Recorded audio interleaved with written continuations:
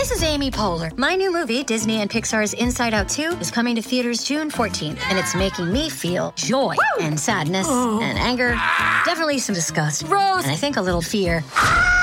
But I'm also feeling these new emotions like anxiety, embarrassment, envy, and ennui.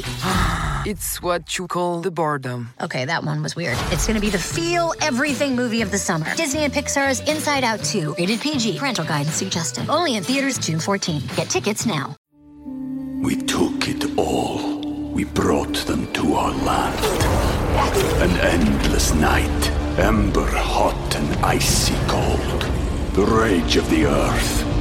We made this curse. Carved it in the blood on our backs. We did not see. We could not, but she did. And in the end... What will I become? Senua's Saga. Hellblade 2. Play it now with Game Pass. Hello, it is Ryan, and we could all use an extra bright spot in our day, couldn't we? Just to make up for things like sitting in traffic, doing the dishes, counting your steps, you know, all the mundane stuff. That is why I'm such a big fan of Chumba Casino. Chumba Casino has all your favorite social casino-style games that you can play for free anytime, anywhere with daily bonuses. That should brighten your day a little. Actually, a lot. So sign up now at ChumbaCasino.com. That's ChumbaCasino.com. No purchase necessary. VGW Group. Void where prohibited by law. See terms and conditions. 18+. Hello, it is Ryan, and I was on a flight the other day playing one of my favorite social spin slot games on ChumbaCasino.com. I looked over at the person sitting next to me, and you know what they were doing?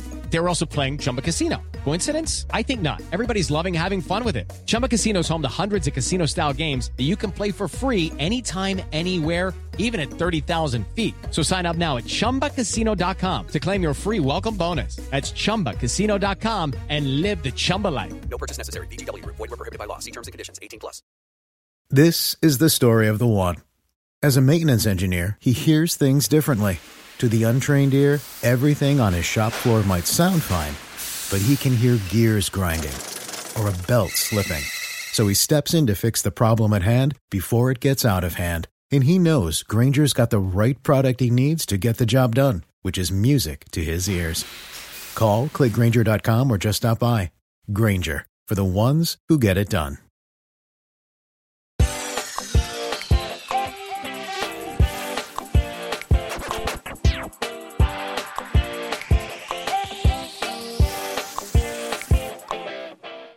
Star Trek Strange New World Season 2, Episode 6, Lost in Translation is over, but we are just getting started here on Post-Show Recaps. Hello, everybody. Mike Bloom here. So satisfied that of all shows, Star Trek Strange New World is finally able to answer the question, what did Bill Murray whisper in Scarlett Johansson's ear? Assumingly that's what the title is referring to in a very grief-stricken, trippy, horror-filled episode of Strange New Worlds. Of course, I am not alone here. In true Lost in Translation fashion, I am going to the karaoke bar, perhaps played by the jazz band we saw in the last scene, and taking to the stage is, of course, the great Jessica Leese. Hey, Mike, you want a cookie? I've got a cookie. It's not even from the replicator. It's a real cookie. See, this is the thing. Uhura, I don't know how manic you are to deny a free cookie. That's, I'm assumingly, something that has carried through no matter what age humanity might be in. Yeah, you can tell something's really wrong with you if you don't want a cookie.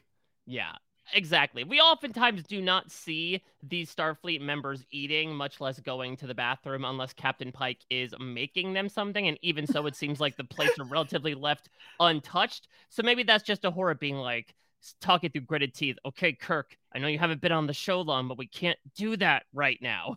I mean, all Kirk did in the last time we saw him was eat. So yeah, it's like, I mean, he hasn't been apprised of this yet. See, that's the thing is people are saying Paul Wesley's Kirk, he's not enough of a rule breaker, not enough of a maverick or renegade. This dude is breaking the cardinal rule of Star Trek by eating so much on screen. Yeah. Although, Mike, the way you constructed that sentence about people going to Pikes to eat, it was like you were saying people don't go to the bathroom unless they go to Pikes to eat. And it's like, okay, what is in those replicators? Because they got to fix that. Yeah, and maybe it's a matter of going with, genetically modified organisms and the havoc it might wreak on your digestive system. Like, ain't no hypo spray for that type of stuff. Yeah, don't eat the dehydrated space food without putting water in it first. Exactly, but make sure you check what the water might be, or else you get Yep. Space Montezuma's revenge.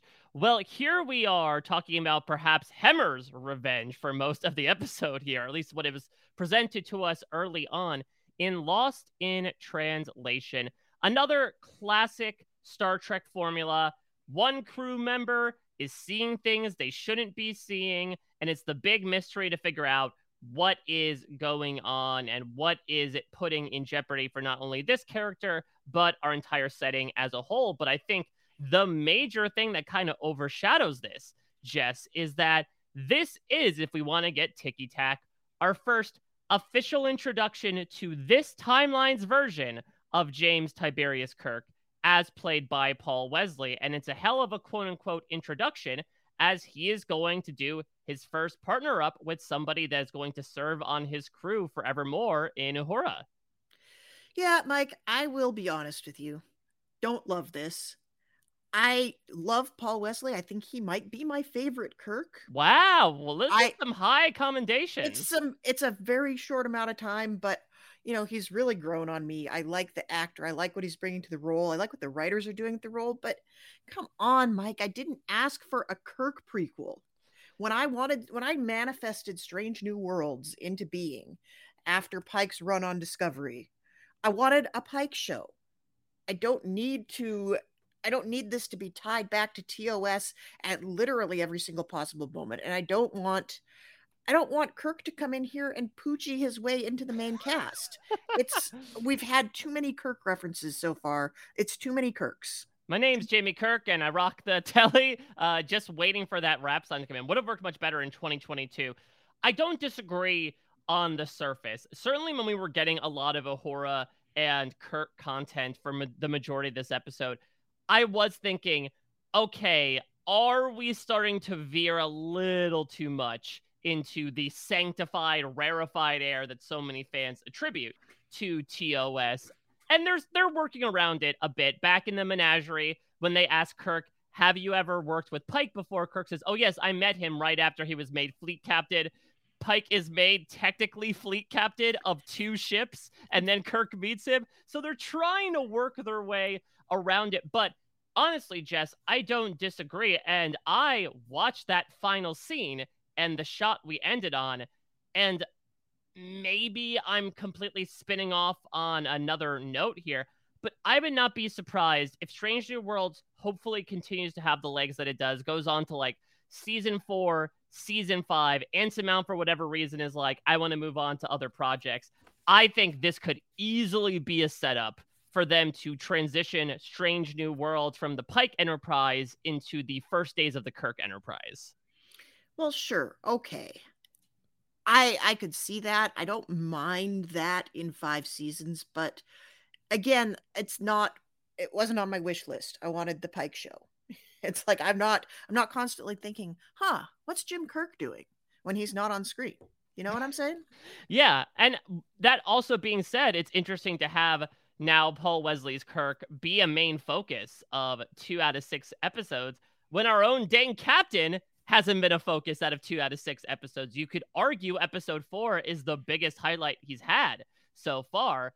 But if you compare the two, Kirk is starting to take over perhaps as the future captain in this aspect that has lionized the airtime. Now, we do have 4 episodes ahead of us, but Jess, it feels like we come back here every week and we say, give us more Pike, who, to your remarks beforehand, I might go so far as to say has very quickly become my favorite Starfleet captain, my favorite lead captain out of basically any Star Trek I've ever seen. And I'm still, like, Sisko's still up in the top spot for me, but Pike He's a better cook, it seems, from what we're alluding to. Yeah, Pike's a close second, for sure. But I think we're trying too hard to make this I feel like we're doing one of those puzzles. Like, I know you have a young son, so I know you had one of these. We're doing a shape sorter puzzle. And we are trying to cram the square piece into the star-shaped piece so hard. We're doing the Solo movie. Oh, they had a line about doing the Kessel Run in 12 parsecs. Let's make the whole movie about Han Solo, about doing the Kessel Run in 12 parsecs. I feel like that's what we're doing here. Like, they're being so careful to make sure all of it like fits so perfectly into canon. They're just like pounding on this square thing, and it's like, just put it in the square hole. Yeah. Like, tell us a better story. I don't need to.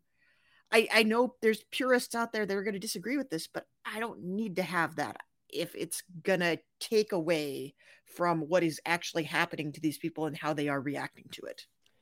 Yeah, and I mean, listen, you could take after that big TikTok viral video and just put everything into the square hole, depending on how the pieces fit. And that's actually what I kind of feel about this episode is that, again, I totally co-sign a lot of what you're saying about what this might mean for the focus of the show and maybe even the future of it. But for me, it didn't take away from a lot of what it gave me, which is, again, that classic OG formula. We saw it how many times on TNG of one crew member is having something going on with them and they're trying to figure out. It's very frame of mind, in my opinion, but not exactly in that direction where it was very much a consciousness crisis. With Riker, it starts as that, but becomes a bit more of a mystery of the week thing. But in true Strange New Worlds fashion, it distills onto larger themes. This one being Uhura really coming into contact with her sense of grief or lack thereof. I am happy that we got to embrace this element and that Uhura says what a lot of us are thinking whenever we watch Star Trek of, you're on the front lines, and even if you're an exploratory vessel, you are dealing with death on a daily basis. How do you deal with that? That's why I like bringing in ensign characters to kind of experience that through new eyes. And then to map that onto the death of Hemmer, which I would be remiss not to ask you about, Jess, in general, the sort of Tasha Yar of Strange New Worlds in the way he was killed off near the end of season 1. What did you make of the way his character came to an end, and particularly the way that was brought back into this episode through apparently multiple people? Well, Mike, you raised some really good points about how grief is handled in the Star Trek universe. And I will say, watching season 1, Hemmer was one of my favorites. I loved that guy. But even as I loved him, I respected the move to kill off a character that you actually love. At this point, it's a little bit unprecedented in the Star Trek world in a lot of ways. They've tried to kill off main characters before, and sometimes they're like, oh wait, that character was too main, we got to walk it back. Okay, didn't really die, we brought him back, don't cry, it okay. But they really struck a great balance here, because so many times, like, you can go back to the original series, you'd have like 6 people go for an away mission and it'd be like 3 main and 3 red shirts. And then it's like, oh no, Ensign Bloom is dead. Oh no. It's like, yeah, we just learned this guy's freaking name 5 minutes ago. We're not sad about it. And nobody on the ship, like, because they didn't establish it with us, they don't feel the need to establish the connections with anybody on the ship. And over time, they got better at this.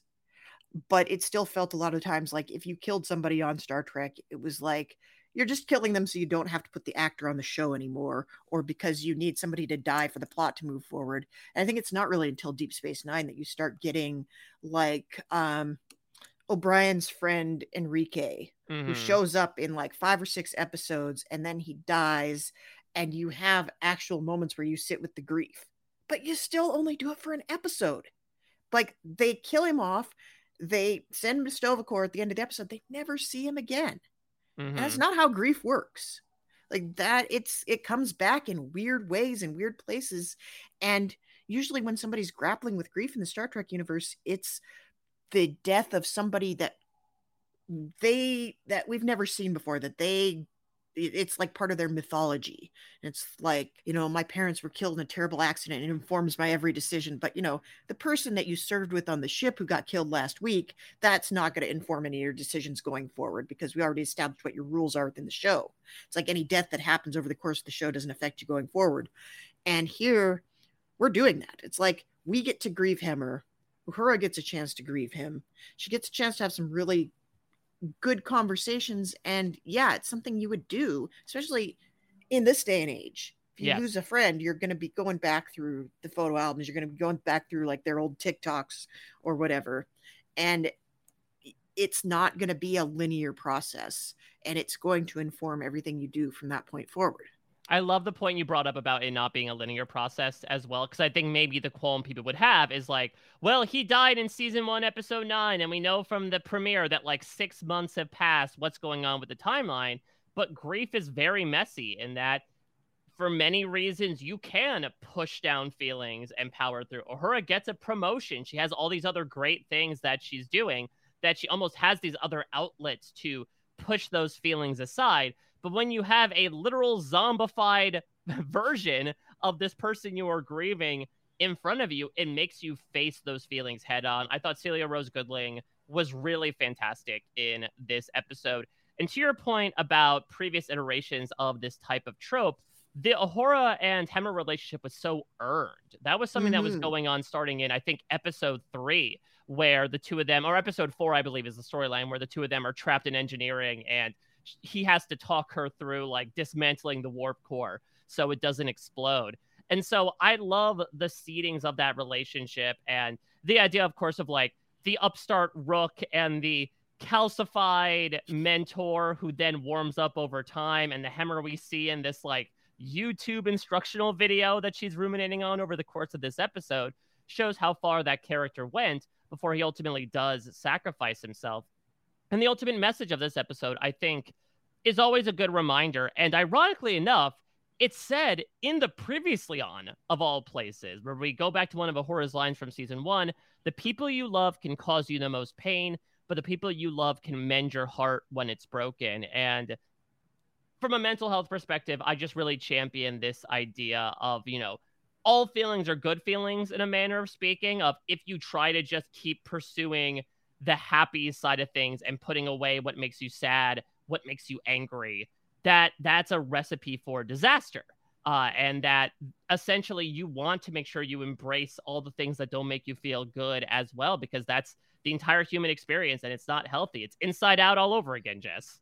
It's very true. Yeah, there's actually a outdoor screening of Inside Out happening tonight that I think we're going to go to.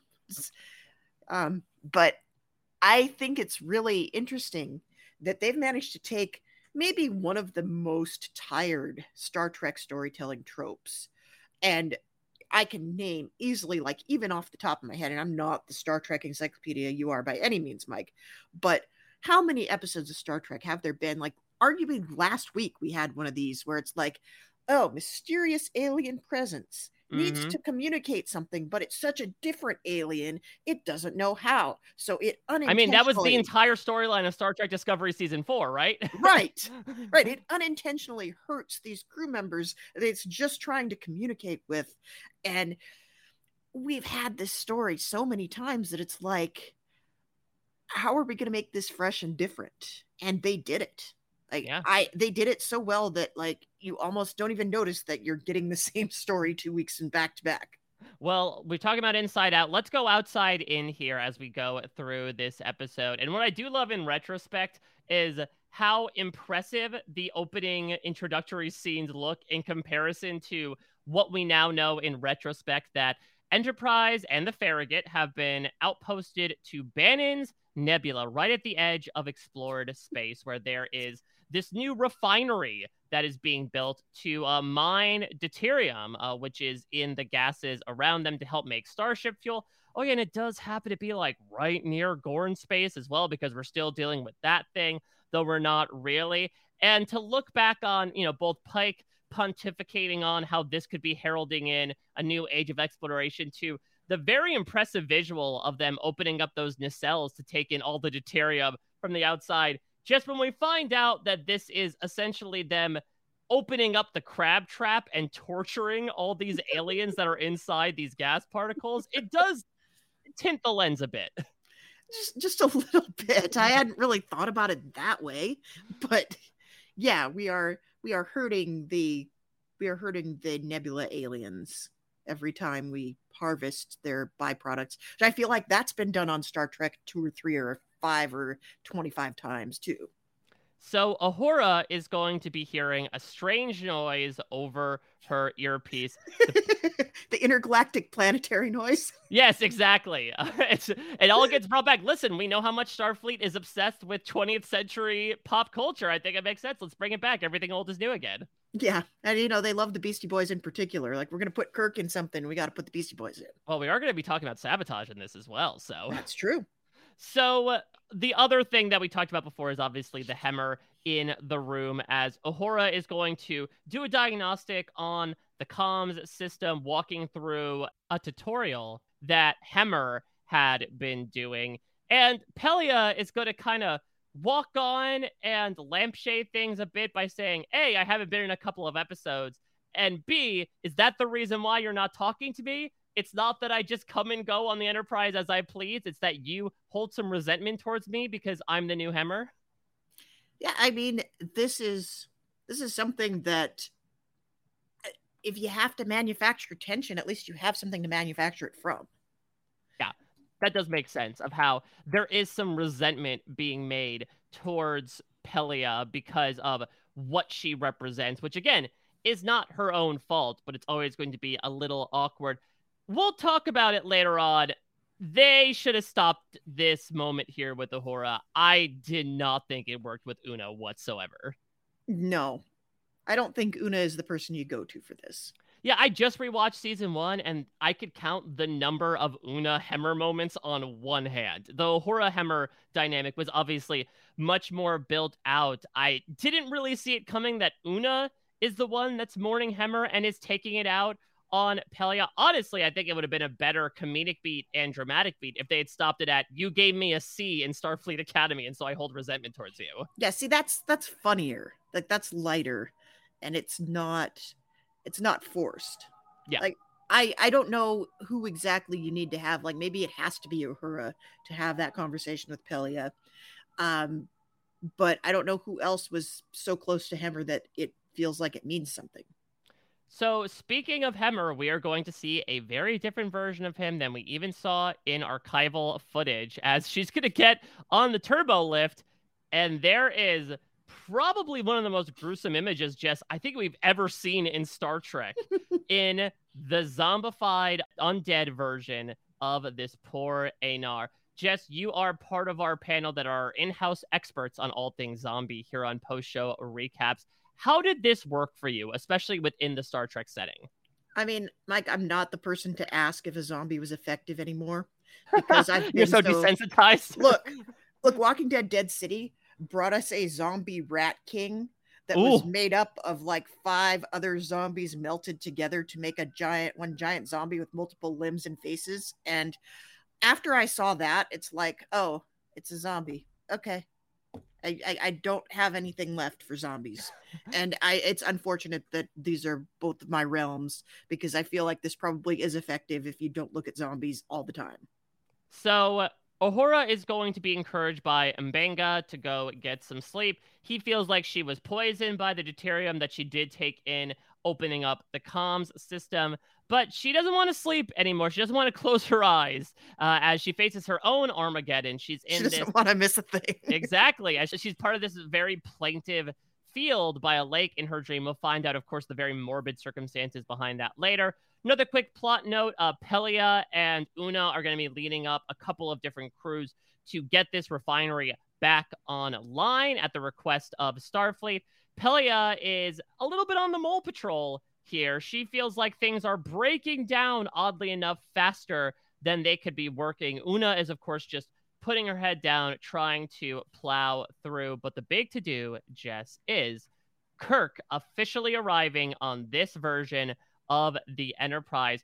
And what I do appreciate, again, I think you could take or leave perhaps a bit of our canon mixing in the fact that this is where Kirk and Uhura end up meeting, but I really enjoyed all of our time with the brothers Kirk here. It felt deepened, obviously, in a way that we got on the surface level, given the Sam-Kirk relationship in TOS, but it also felt distinctly humorous as well, that Sam, you could feel, is very much the black sheep stick in the mud, and Kirk is the little brother that got all the attention and is the apple of their father's eye.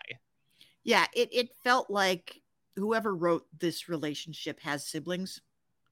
It definitely it felt real, and it's definitely, this is one of those places where I don't mind the building out of a throwaway scene from canon, because really, how much did we know of Sam Kirk prior to this? We knew William Shatner in a mustache pretending to be a dead body, basically.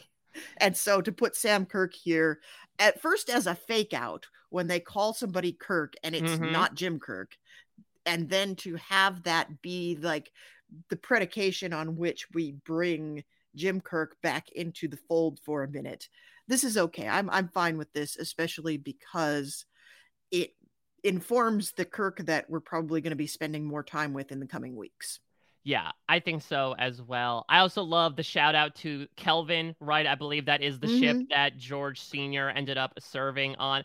And this is interesting as well. I believe it's been mentioned before in canon that Sam goes by Sam. I think even in Strange New Worlds, he mentions that, but it's a little bit of like Tom Paris to me, Jess, of like, I don't want to be affiliated with that guy. I want to be my own person. I'll keep the last name, but I'll go with a different first name here. But things come to loggerheads a bit as Kirk is celebrating the fact that he is the newly announced first officer of the Farragut. He's going to be on the fast track to becoming the youngest first officer in Starfleet history, soon to become youngest captain. And Sam is basically using this as a way to bring to the surface, oh, great, you're the Starfleet officer that Dad always wanted to be. Kirk is trying to like bring them together, saying we can make the old man proud of our own ways. And Sam replies, or not. And Sam is only going to get one more scene here, but I do appreciate his perspective that, again, he is a little Squidward-y to me in just like the Debbie Downer that he is. We see this actually in the first Uhura episode where he kind of nearly ruins everything with that big egg in the middle of the alien planet. But I do like later down the line that he will be the one to save the day, but it won't be like a complete lauding happy ending for the character, because that's not the way we're doing Sam Kirk in this show. No, clearly not. And it's another one of those situations where it's like, you know how the story ends. So we can have some fun within it, but we know where it's ultimately going to go. Let's do a quick Spapple stop in here. I was very intrigued to see that the Previously On followed up immediately on the events of the previous episode.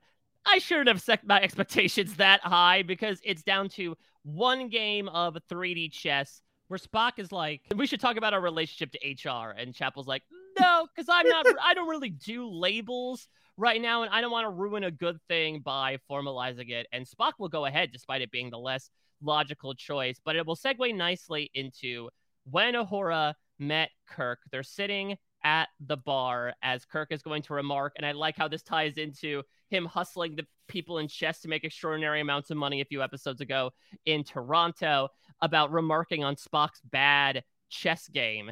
And I also really enjoy the first words that they say to each other of Uhura saying that she knows Kirk replying, oh, you're friends with Sam. And Uhura says, look, I really don't want to be hit on right now. And she goes, oh, you're friends with Sam. Okay, my reputation precedes itself.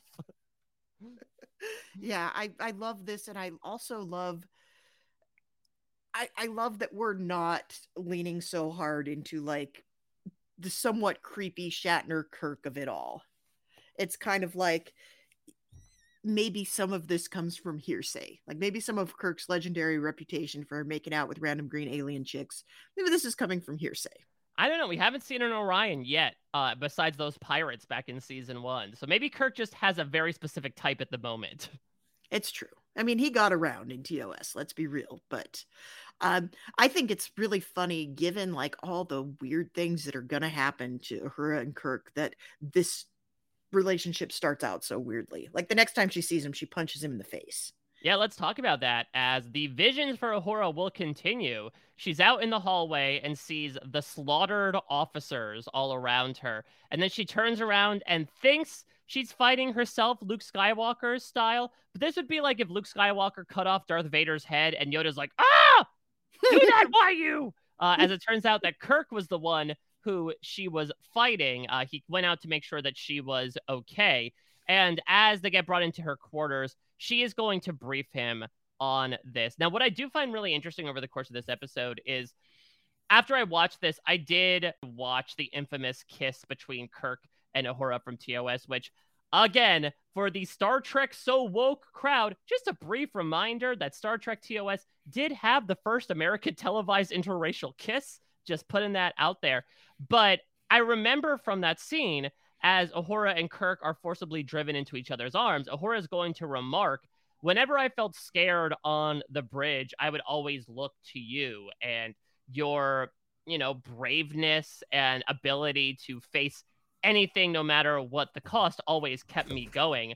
And I think that actually reflected really nicely on this episode, where despite obviously Uhura becoming more and more undone as she finds out more and more, or perhaps less and less, about what may be happening, Kirk is there by her side, trying to be the stiff upper lip, trying to encourage her to either proceed forward or take a step back for her own sake. It's really wild how, we are 6 episodes deep into this season, and we've had 2 episodes so far of Kirk being let in on some nonsense and him just kind of rolling with it. And it's 2 different Kirks on 2 different occasions. So it's not even like he's used to people bringing him in on nonsense. It's like this has happened to him twice, and it's so consistent the way that he responds to it and just kind of yes ands it. We took it all. We brought them to our land. An endless night, ember hot and icy cold. The rage of the earth. We made this curse. Carved it in the blood on our backs. We did not see. We could not, but she did. And in the end, what will I become? Senua's Saga. Hellblade 2. Play it now with Game Pass. It's time for today's Lucky Land horoscope with Victoria Cash. Life's gotten mundane, so shake up the daily routine and be adventurous with a trip to Lucky Land. You know what they say, your chance to win starts with a spin.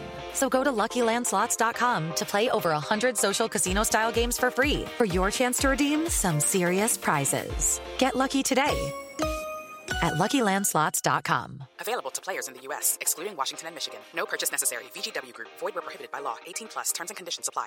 Hello, it is Ryan, and I was on a flight the other day playing one of my favorite social spin slot games on ChumbaCasino.com. I looked over at the person sitting next to me, and you know what they were doing? They were also playing Chumba Casino. Coincidence? I think not. Everybody's loving having fun with it. Chumba Casino is home to hundreds of casino-style games that you can play for free anytime, anywhere, even at 30,000 feet. So sign up now at ChumbaCasino.com to claim your free welcome bonus. That's ChumbaCasino.com and live the Chumba life. No purchase necessary. VGW Group. Void where prohibited by law. See terms and conditions. 18+.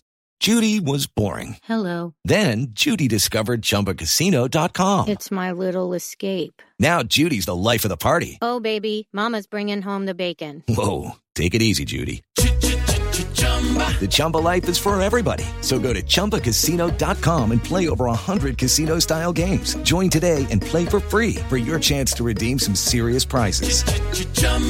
ChumbaCasino.com. No purchase necessary. Void where prohibited by law. 18+. Terms and conditions apply. See website for details.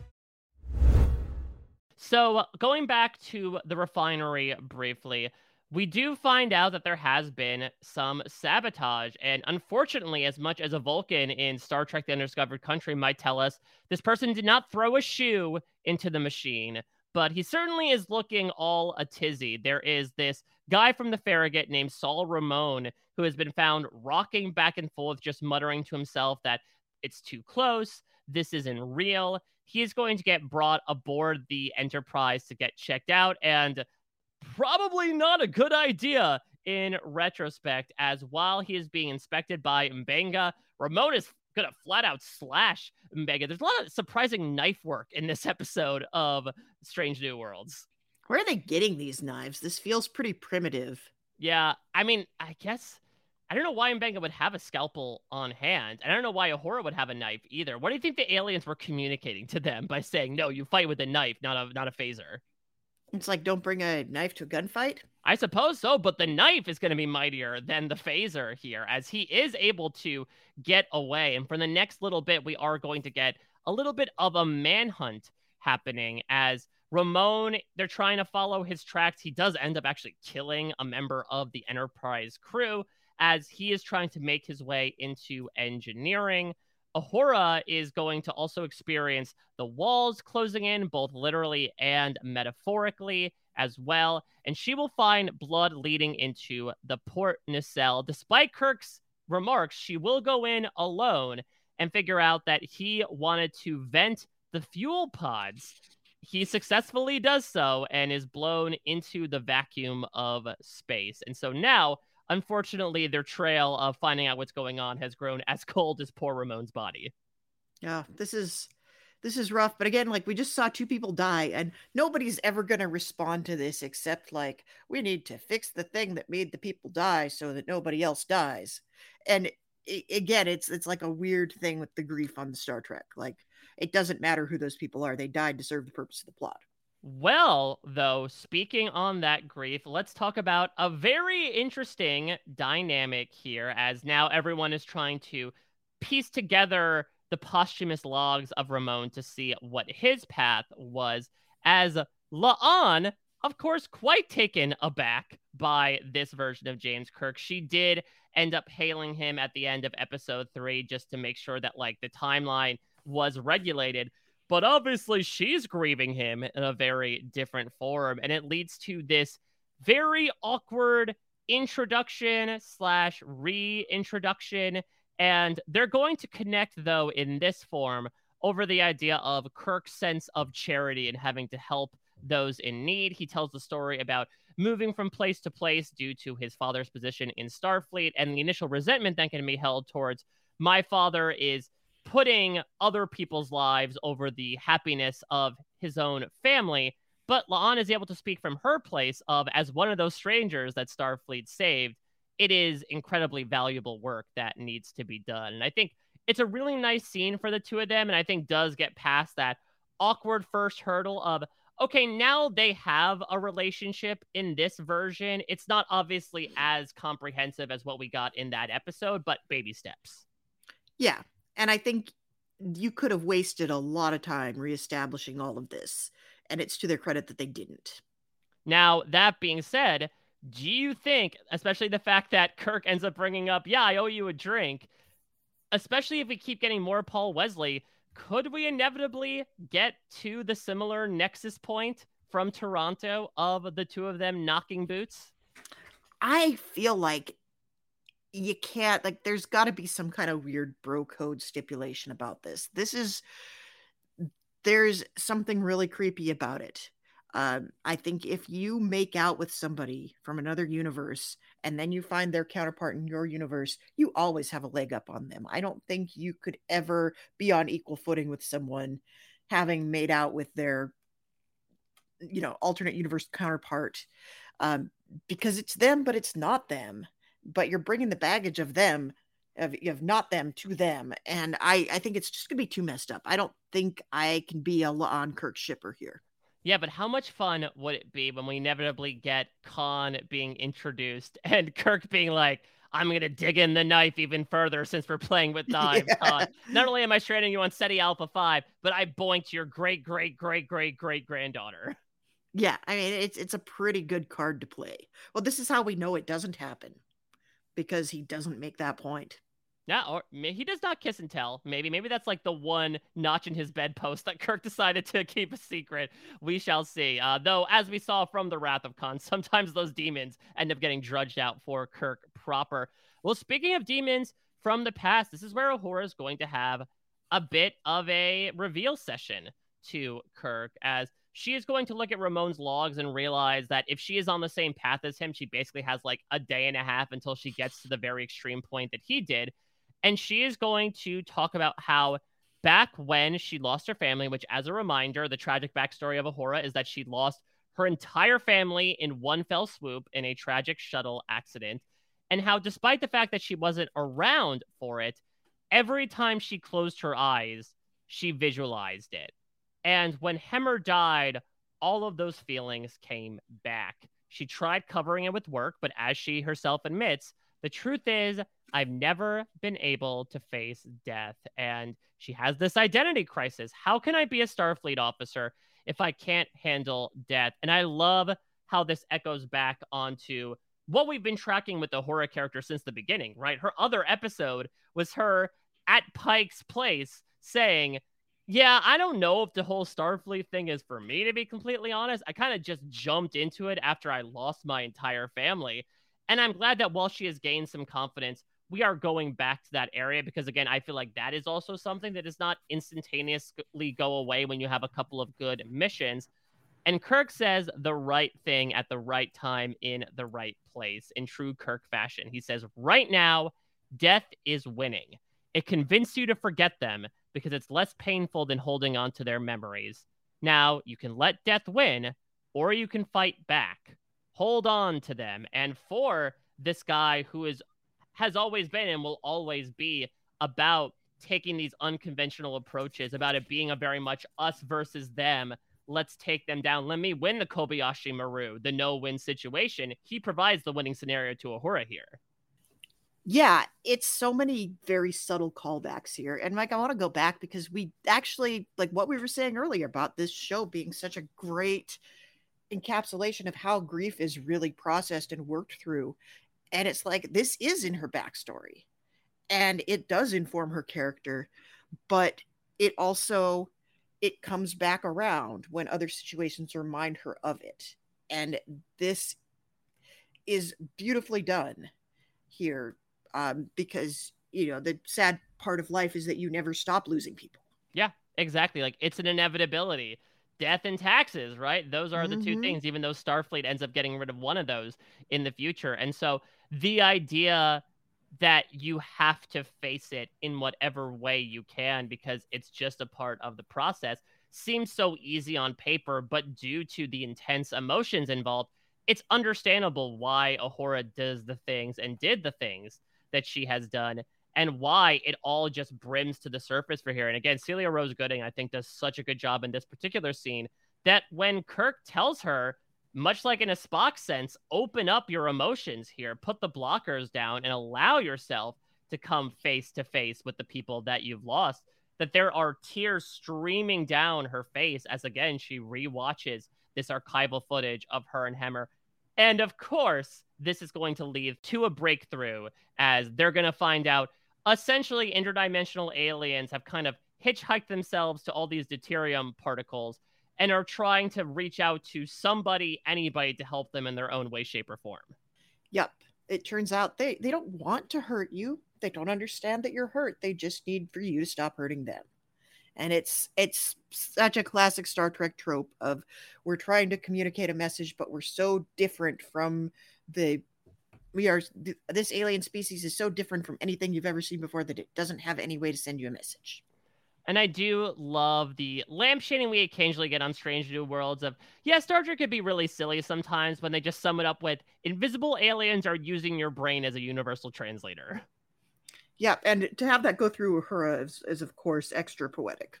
Absolutely. But a little Temerian on the aliens' part by using her memories, essentially, to communicate how this all is making them feel. So, Mike, are you saying if they did that with one of us, it would just be like terrible TV memes? Yeah, I think it'd be a lot of like, hey, I feel crushed right now, so here's Suri getting advantage getting out of Survivor Game Changers. It's like, okay, I understand how this makes me feel, so now I can see how they feel. Yep. I feel better hurting someone who's next to you, so here's Sugar gasping and Maddie Smith smiling.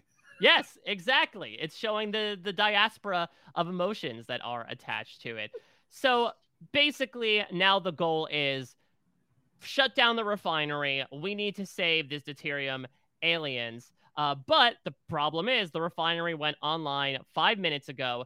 They can't shut it down, which they say is due to what Saul Ramon did, despite the fact that the aliens were trying to get Saul Ramon to help them. So maybe Ramon was not the best vessel, but Uhura is. And she allows the aliens to probe deeper, in a manner of speaking. She actually she sees the shuttle accident and she urges them to keep going, to essentially let her see what needs to be done.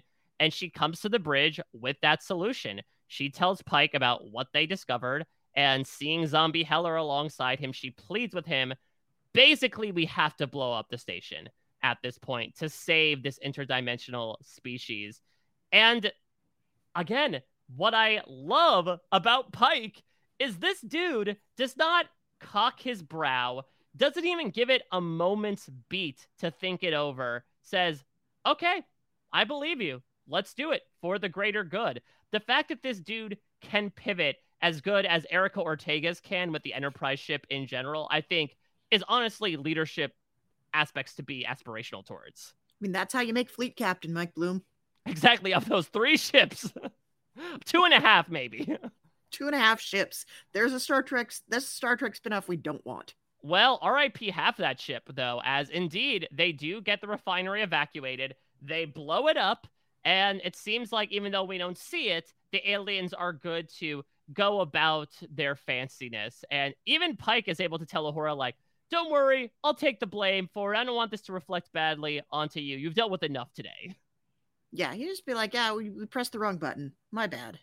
Well, I think he could also pull the card of, did you really want us to do this, or did you want us to get close to the Gorn? And if that's the case, should it come at the cost of destroying an interdimensional alien race? Yeah, and that is really convenient to put it next to the Gorn like that, because that just gives them, it is entirely possible that's the whole reason they were there in the first place. And I think just even injecting that is going to give him a really plausible out. So that's good storytelling there. Yeah, because he wasn't a part of that first episode where we had that sort of end credit stinger, right, of April saying, oh, there's Gorn threats that are closing in.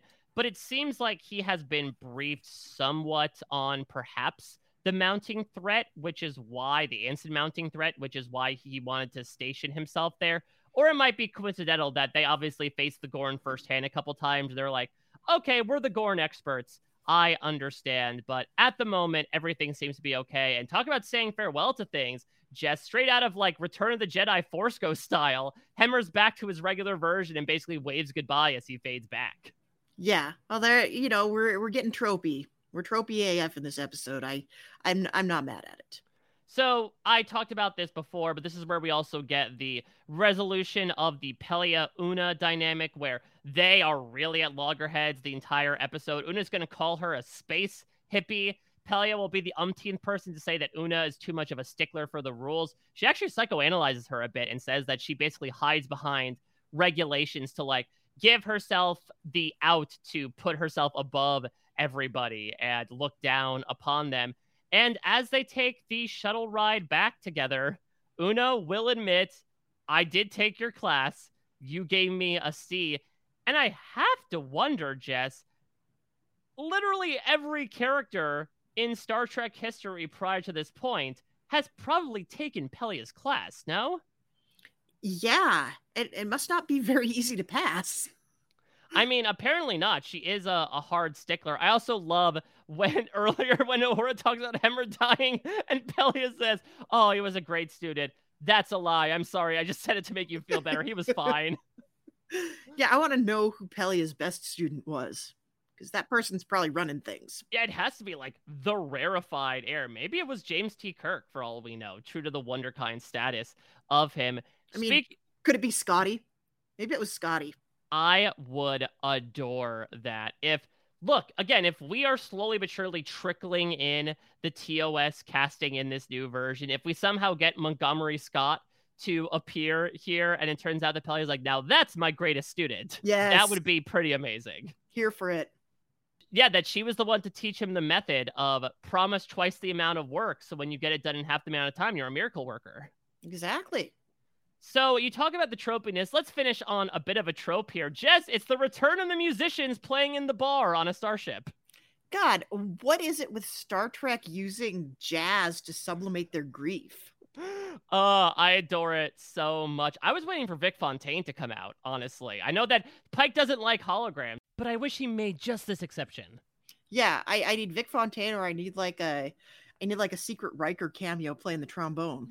Yeah, like a young Riker. How old? He'd probably be like 7 at this point. Like child prodigy Riker playing the trombone. Doesn't even actually need to be Riker. It could just be Frakes. Like put Frakes up there and have him play the trombone. That would be hilarious. Well, he is directing next episode, so that would have been a pretty amazing cameo. He could be the Jeffrey Combs of Star Trek Strange New Worlds, of just making a bunch of different appearances here, as Uhura is going to show a pic of her family to Kirk. They're going to toast to staying in the fight. Uhura's going to wonder out loud, why me? But Kirk will compliment her, saying she's empathetic, she's a good listener, Sam's going to come over. And again, I love that there is like the hero moment for Sam, that he was the one to diagnose this, but he ends up apologizing to Kirk and very clearly is fishing for an apology. And the look on this actor's face as he just grows more and more frustrated as he waits for the time to pass is so good. And of course, they're still going to be brothers at the end of the day. And Kirk's going to respond like, why do I need to apologize? For being extremely competent? No, I refuse. And Sam's just going to frustratingly walk away. That's like Lower Decks levels of humor. Yeah, setting up perhaps for next week. And speaking of setup, we get a pretty dang big moment in canon, as this, of all times, in all places, is how the infamous pairing, arguably the most famous pairing in Star Trek history, of Kirk and Spock finally happens. Spock is going to walk over, just making a spare comment. I did like how this piggybacked off of him just absolutely lashing out at Sam Kirk in the last episode, how they're basically bonding over how much Sam Kirk sucks, and that's how they meet, is pretty damn amazing. We get the sort of Predator-esque close-up on the two of them shaking hands, and it closes out on the 3 future bridge crew members of the USS Enterprise chatting together as the camera slowly moves back out from Knot 10 forward and the doors shut. It's beautiful. It's so original series-y. It's like all the good things about the original series. Yeah, though, I guess to what we brought up before with the possibility of a Scotty appearance as Pelia's best student, I mean, do you think we're going to be slowly trickling more TOS people out throughout Strange New Worlds? Or do you think they're going to remain relatively conservative in keeping Spock and Uhura as part of the bridge crew with the occasional Kirk appearance? I think it's got to be the latter, Mike. I mean, we have a few years left. I think there's probably another good 2 or 3 seasons at bare minimum of this series. It's so good. It seems to be well received. Everybody's watching it. I don't think we want to shoot our wad. I think we might bring in one more next season.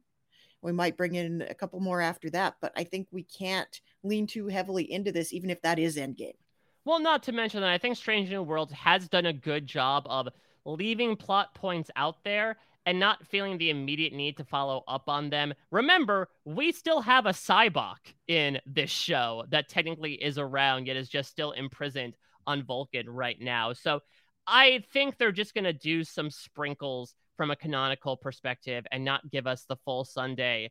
But speaking of canonical sprinkles, Jess, oh boy, we got ourselves a sweet treat next week, as finally the moment we have all been waiting for is here upon us in less than a week. To answer Mr. Peanut Butter from BoJack Horseman's inevitable question, yes, this is a crossover episode. The Strange New Worlds Lower Decks crossover episode is happening next week. Those old scientists. I'm doing the Shaquille O'Neal shimmy. I can't wait. Yeah, so talk to me about your expectations going into this, because Rob Sturdino always likes to say lowered expectations are the key to happiness, but you and I are both big fans of Lower Decks, and this is, of course, a rarefied air. We have seen characters cross over singularly here and there in Star Trek series, sometimes in a small capacity, sometimes in a large one. This feels distinctly different. This is 2 current series really getting along, or perhaps not so. I mean, the closest thing I can think of is that TNG 2-parter where they stop by Deep Space Nine and Bashir and Quark make a couple of appearances, but this just feels incredibly different. Maybe it's because of the nature of Lower Decks, which is, I will still say, the most meta piece of pop culture I have ever experienced, lovingly so, in how much they talk about it. The fact that we now get an excuse for Boimler and Mariner to travel back in time and geek out over the Pike Enterprise is going to be so fantastic. Yeah, it would be really hard to screw up, honestly, Mike. I can't see this being disappointing. I don't know what they could do. Like, what would they do? What could they possibly do to upset us? Like, just the fact that it's happening is making me happy. Yeah, and not to mention the fact that it is directed by Jonathan Frakes, which you know is in incredibly good hands. It's also written by Catherine Lin and Bill Wolkoff. Catherine Lin, also wrote the episode we talked about last week in Charades. So it's very clear that she is an expert on all things comedy when it comes to Star Trek as well. So I'm really excited. Again, I don't want to put the shuttlecraft above the Enterprise, but I feel like we're set up for a lot of fun here. Even just seeing the live action version of Jack Quaid with his purple hair. Like, there's a clip, if you want to get a sneak peek, on the Ready Room this week of Boimler being checked out and him absolutely melting over the idea of being on the old version of the Enterprise and seeing Pike and being a little weirded out by Una, which is interesting. That just makes me so giddy. This is literal Star Trek fan fiction ensconced within a larger show that is basically Star Trek fan fiction. Yeah, I mean, Mike, I was actually about to say, like, I love that we're now living in the era where fan fiction writers are obviously in the writer's room for so many of our shows. It is really like the ascendancy of fan fiction entertainment for so many reasons. And this is just like, it's like the platonic ideal of that. Now, let's make a prediction here. Do we see the live action version of any other Lower Decks characters, or do you think, again, speaking to our whole TOS aspect, it's just going to be these two? I think it's just going to be these two. We would have heard about it if any of the other actors had gone in, and I think there's certain ones that would ruin it. Do you think this opens up the door or the portal to Lower Decks Season 4 cameos from the Strange New Worlds cast? Oh, I'm sure. I mean, they did an entire ass episode about Deep Space Nine, so it is almost inevitable that we're going to get some of those cameos. I think there's also a possibility, like, I would love to see Lower Decks break format. Like, we've done like sort of like the Community all claymation episode. Mm-hmm. Let's do an all live action Lower Decks episode just for shits and giggles. That would be fun. Listen, if animators go on strike, that might need to get to a certain point. Lower Decks from home. Well, Jess, this was a really fantastic recap of a very fantastic episode of A Strange New Worlds. I think, to go back to what we talked about in the very beginning, I wonder if we look back on this episode in retrospect after a few seasons and start to see the beginning of a trend of not helping themselves and bringing Kirk more into the main fold. For what it's worth, the dose I feel like we got here was much like the deuterium, just the right amount, not a lot of poisoning, though we could possibly look ahead to trends in the future. And Jess, you are trending and doing a lot of podcasts nowadays here on Post Show Recaps, and Rob has a podcast. What do you want to plug this week? Well, here on Post Show Recaps, we're talking about the final episode of Walking Dead: Dead City, which was a joy from start to finish. Like, if you were down on Walking Dead, if you gave it up a while back and you want to come back to the fold, this is a great place to do it. This is the best spin-off by a very long shot, and we've had so much fun covering it. So that's over there on Post Show Recaps. It's me, it's Chappelle, it is Josh Wigler, and it's AJ Mass, and the four of us just had a blast covering it this season. So there's that. Of course, you and I are getting back together every Monday to talk about Tough as Nails, the Phil Kogan hosted reality TV sensation over on Rob's website, and Rob Cesternino joins us for that as well. And of course, number one Toughest Nails podcast stan Phil Kogan also joins us sometimes, as he did this week. I had a bit of a shower thought here, sonic shower thought, Jess. Is Phil Kogan kind of like the Christopher Pike of reality TV hosts? I could see it. Phil Kogan, of course, has his own storied appearance. He's not canon, but he is in the Star Trek universe. Yeah, and so I think the idea of like someone who is, especially the way he came on to us, like willing to take feedback and immediately apply it and be very open-minded. Again, very much Pike receiving what Uhura was communicating to him and saying, without even a blink, okay, I will blow up this refinery. I think that receptiveness just very much carried over to me, as well as like, again, that sort of like willing to get his hands dirty aspect that we get with Pike sometimes as well. I mean, Jeff Probst is definitively Kirk. I'm having trouble mapping the other hosts, but that's how far I've gotten so far. Yeah, I don't see Julie Chen as a Janeway at all. No, I wouldn't say so. I mean, I'm trying to think about, is there ever an android captain in Starfleet? That's probably the closest she gets to it. Maybe so, Mike. So there's that. And then, of course, there's Amazing Race Canada, not hosted by Phil Kogan, but still pretty boss. Dan Heaton and I are covering that every week. So that's what I'm up to. Yeah, I'm excited to listen to this week. So I felt like one team should have needed the pep talk from Kirk as to not let failure win, perhaps, when it came to them being a bit down in the dumps.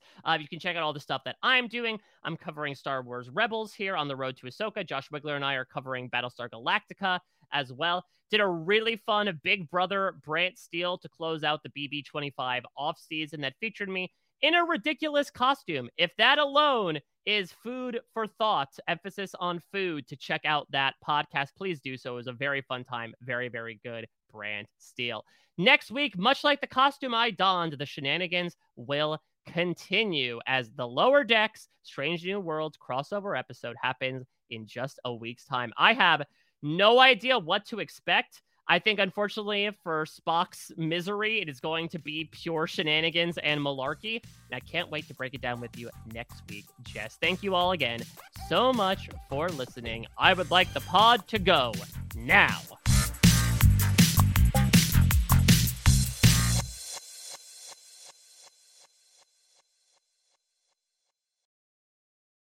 It's time for today's Lucky Land horoscope with Victoria Cash.